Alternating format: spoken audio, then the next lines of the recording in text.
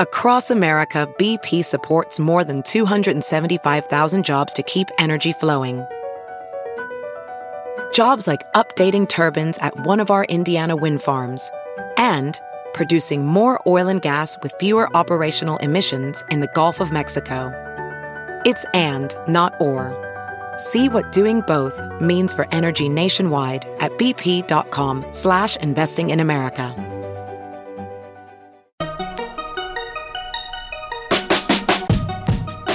Welcome to the Tech Meme Ride Home for Thursday, February 13th, 2020. I'm Brian McCullough. Today, the U.S. charges Huawei with racketeering. Could the future of the Apple Watch be modular? Uber trials ordering an Uber via 1-800 number. Interesting raises in the robotics and space. And why quantum entanglement could lead to a truly secure internet someday. Here's what you missed today in the world of tech. Well, this just went even more thermonuclear, if that's possible. The U.S. Department of Justice has charged Chinese device maker Huawei with literal racketeering, alleging that Huawei and its affiliates used confidential agreements with American companies to steal their IP. Quoting TechCrunch, Huawei is being charged with conspiracy to violate the Racketeer, Influenced, and Corrupt Organizations Act, the RICO statute. The DOJ alleges that Huawei and a number of its affiliates used confidential agreements with American companies to access those companies' intellectual property, only to then misappropriate that property and use it to fund Huawei's businesses. In addition to conspiracy, Huawei and the defendants are charged with lying to federal investigators and obstructing the investigation into the company's activity. According to the statement published by the Department of Justice, quote, as part of the scheme, Huawei allegedly launched a policy instituting a bonus program to reward employees who obtained confidential information from competitors. The policy made clear that employees who provided valuable information were to be financially rewarded, end quote. Among the defendants is Meng Wanzhou, the CFO of Huawei, who has been under house arrest in Canada while facing charges of fraud, end quote. This literally just broke as I was about to head into the booth to record, so that is all that I know about this for now. Pretty big startup entering the Deadpool today. Essential Products, the company that had raised $330 million to build new smartphones, is ceasing operations. Essential was founded by Andy Rubin, the former Google executive generally considered the father of Android. And so many folks were intrigued by the opportunity to possibly make a hardware platform independent of Apple or Google that at one point Essential was privately valued at $1 billion. Essential released a high-end smartphone in 2017. Nobody bought it. And recent rumors that Essential was working on a smart speaker have apparently come to naught. Quoting the New York Times, in a blog post on the company's website on Wednesday, Essential said that it had developed a new handset, but that there was, quote, no clear path to deliver it to customers, end quote. Essential's decision to shut down illustrates the challenges facing consumer electronic startups. Unlike software companies, hardware firms need more capital to buy components and maintain inventory of their products. Some hardware startups have broken through with hit products, such as the smart home device maker Nest and Fitbit, which made a fitness tracker. But those companies were eventually sold to Alphabet, Google's parent company, partly because of the challenges of running a fledgling hardware business, end quote. The Times goes on to intimate that several larger companies were sniffing around, buying out Essential at way under the billion-dollar price tag. They mention Amazon, Walmart, several telecom carriers. Quoting again from the Times, however, interest evaporated in part because of the risk associated with Mr. Rubin's workplace scandals.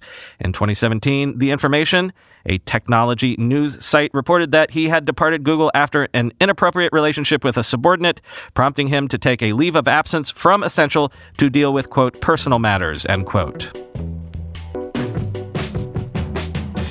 Could future versions of the Apple Watch be modular and thus upgradable? Apple Insider has gotten wind of a patent Apple filed with the U.S. Patent and Trademark Office today, titled Modular System for Watch. Quote, rather than allowing users to open up the Apple Watch, Apple suggests the use of a variety of modules that can be attached to the back of the device. This effectively helps eliminate any possibility of the Apple Watch itself losing any of its existing water resistance capabilities. The module is able to mount onto the back of the Apple Watch, attached by a variety of different mechanisms. Rails and bolt systems are suggested as ways to do so, among others, though the filing also includes claims where the modules could be easily connected or removed from the main watch body without necessarily requiring tools to do so via the use of retaining and release mechanisms. By placing the module on the rear, it is also able to be held in place by tension from the watch pulled by the band against the user's wrist, helping further secure the add-on. There is also mention of a possible watertight seal, which could help maintain the integrity of elements between the module and the watch, end quote. Now, there are tons of reasons to be skeptical about this. First of all, Apple Insider loves to report on Apple patent filings. They do it all the time. And most of the time, these patents never see the light of day in terms of actual products available to consumers. And, of course, Apple is not exactly a company that is seemingly a fan of modular or even replaceable, even for friggin' full-size computers. But I'm sure Apple has done the research and seen the sales data, and look, it's just intuitive. People aren't going to be upgrading their watches very often, certainly not every other year or so. But creating modular watches would allow for Apple to maybe regularly generate some revenue from the installed Apple Watch user base. So I could actually see them trying something like this someday. Broadcom has unveiled a new Wi-Fi 6 extended combo processor, and it might actually be a bit of a big deal. Faster internet speeds mean little if you can't actually get the throughput to your devices. So, by extending Wi-Fi 6 to the 6 gigahertz spectrum band, Broadcom says it can deliver 2 Gbps or more with improved battery life on devices because there would be less of a power suck, and improved Bluetooth as well, quoting ZDNet. The processor, BCM4389, is the first Wi-Fi 6E processor that will utilize the soon-to-be operational 6 gigahertz band with wider channel bandwidth. BCM4389 is designed for flagship smartphones and future augmented and virtual reality devices. According to Broadcom, the upshot of the BCM4389 is that it will cut latency, avoid congestion with legacy devices, and improve performance. Another perk is that the BCM4389 will use multi-radio technology with Bluetooth to improve audio performance and range. Broadcom says it is also using its new tri-band simultaneous architecture, which includes 2 main Wi-Fi radios and a MIMO Bluetooth radio, as well as an independent radio to optimize Wi-Fi and Bluetooth performance. The company said that the architecture will make it easier and faster to pair Bluetooth devices, scan for interference-free networks while staying connected, bolster indoor accuracy, and improve battery life. As for devices, Broadcom said there will be a full range of home routers, gateways, enterprise access points, and devices for BCM4389. The new 6 gigahertz spectrum band will be operational in the U.S. in 2020, end quote.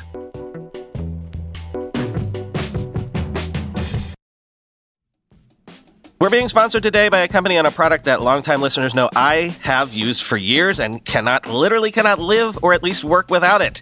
1Password. 1Password combines industry-leading security with award-winning design to bring private, secure, and user-friendly password management to everyone. Companies lose hours every day just from employees forgetting and resetting passwords. A single data breach costs millions of dollars. 1Password secures every sign-in to save you time and money, any device, anytime. 1Password lets you securely switch between iPhone, Android, Mac, and PC with convenient features like autofill for quick sign-ins. All you have to remember is the one strong account password that protects everything else. Your logins, your credit cards, secure notes, or the office Wi-Fi password. 1Password generates as many strong, unique passwords as you need and securely stores them in an encrypted vault that only you have access to. I started using 1Password, a decade ago? Join me and over 100,000 businesses on board the 1Password bandwagon. Because right now, my listeners get a free 2-week trial at 1password.com/ride. That's 2 free weeks at the number 1, the word password, all one word, .com/ride. 1password.com/ride.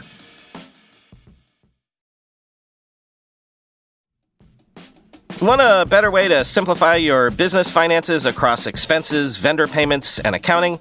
If so, Ramp could be a complete game changer. Ramp is the corporate card and spend management software designed to help you save time and put money back in your pocket. Ramp gives finance teams unprecedented control and insight into company spend. With Ramp, you're able to issue cards to every employee with limits and restrictions and automate expense reporting so you can stop wasting time at the end of every month. Ramp's accounting software automatically collects receipts and categorizes your expenses in real time so you don't have to.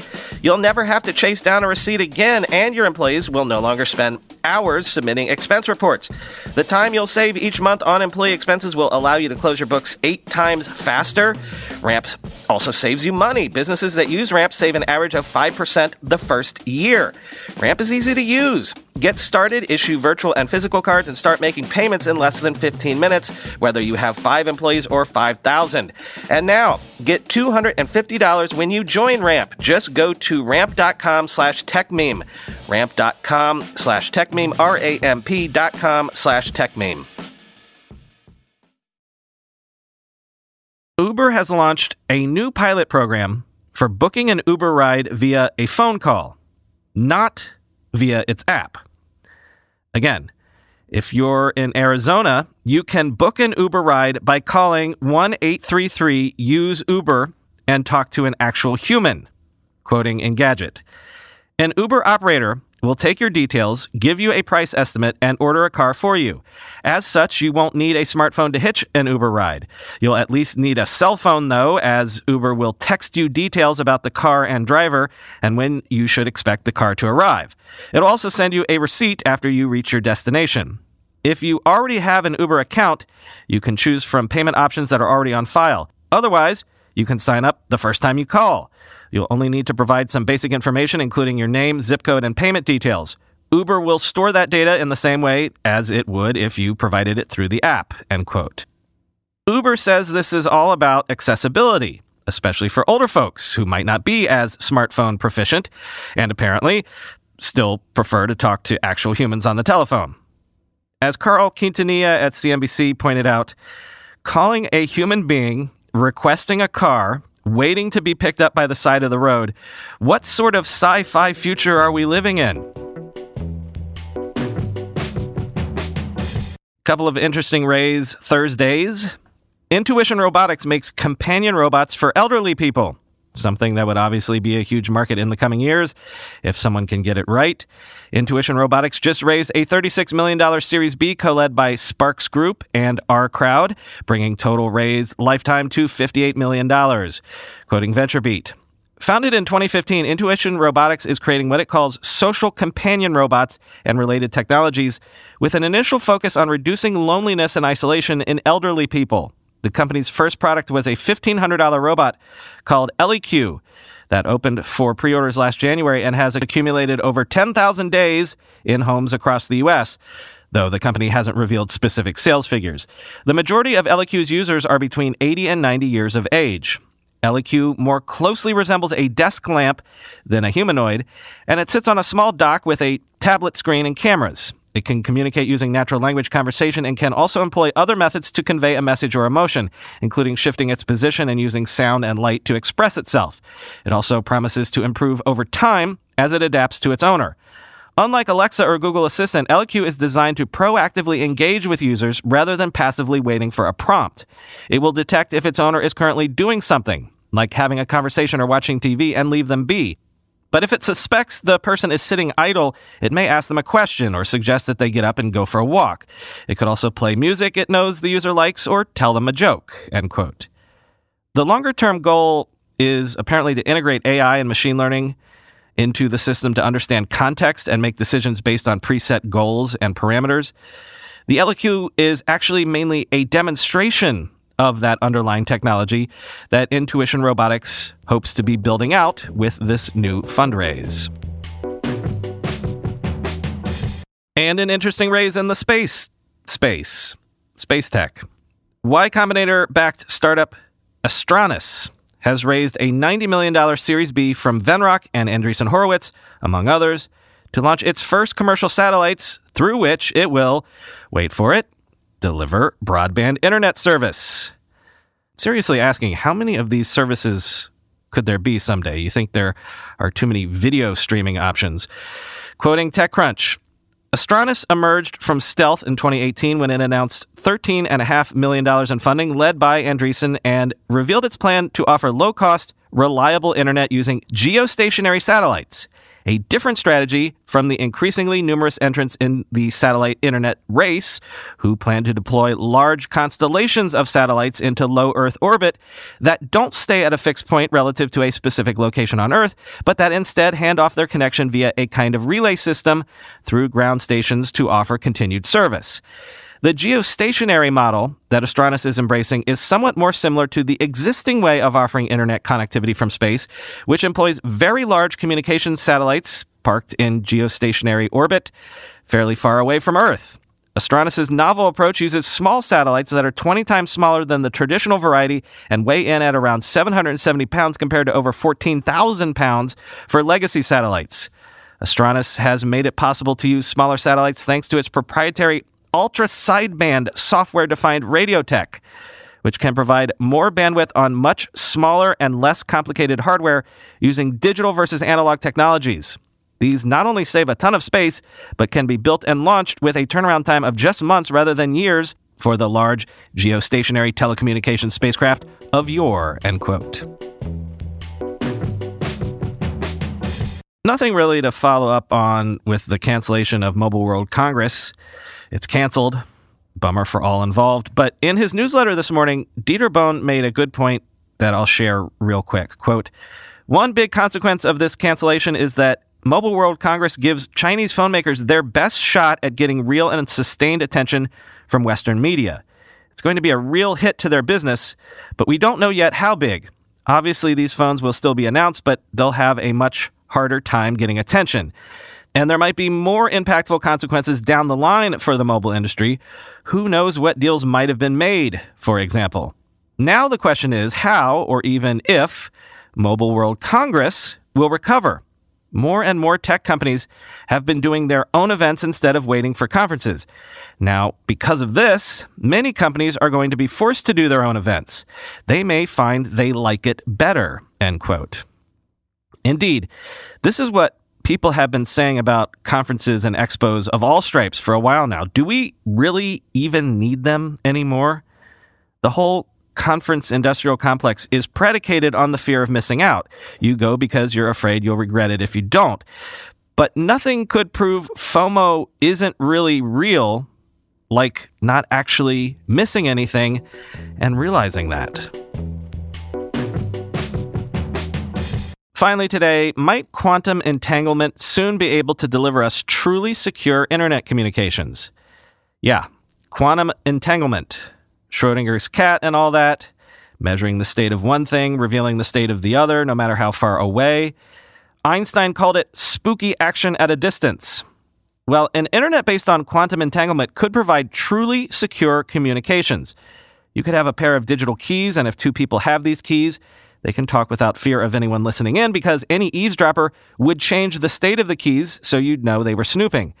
If you were somehow able to entangle nodes on a network, you could connect the entangled particles, bypassing even the devices themselves, a message that could only be delivered to your intended recipient, based on laws of quantum physics. Quoting MIT Technology Review, in a paper in Nature Today, Pan Jianwei at the University of Science and Technology of China in Hefei and his colleagues describe an experiment in which they demonstrated entanglement through more than 30 miles of fiber coiled up in a lab with lower transmission errors than previous attempts. This is a big improvement, says Pan, who is sometimes called the father of quantum. The trick was to find efficient ways to entangle two particles. The team used an atom, which stayed put, and a photon, which was sent down the fiber. They found that they were able to create an entangled pair of nodes much more reliably than was demonstrated in previous experiments, including the one setting the mile benchmark, which it beat by 5 orders of magnitude, end quote. The article goes on to poo-poo the actual achievement because it was 30 miles of coiled fiber, not actually a fiber stretched out over 30 miles. The two nodes were not actually 30 miles apart. Still, it does prove the concept, and scientists say they think they can easily do this in cables actually running in a straight line. nothing for you today. Twitter is BrianMCC. Follow me there. The show's subreddit is r/ridehome. Tip me stories there. If you want to give the ad-free feed a try, link for that is at the very bottom of today's show notes. Talk to you tomorrow.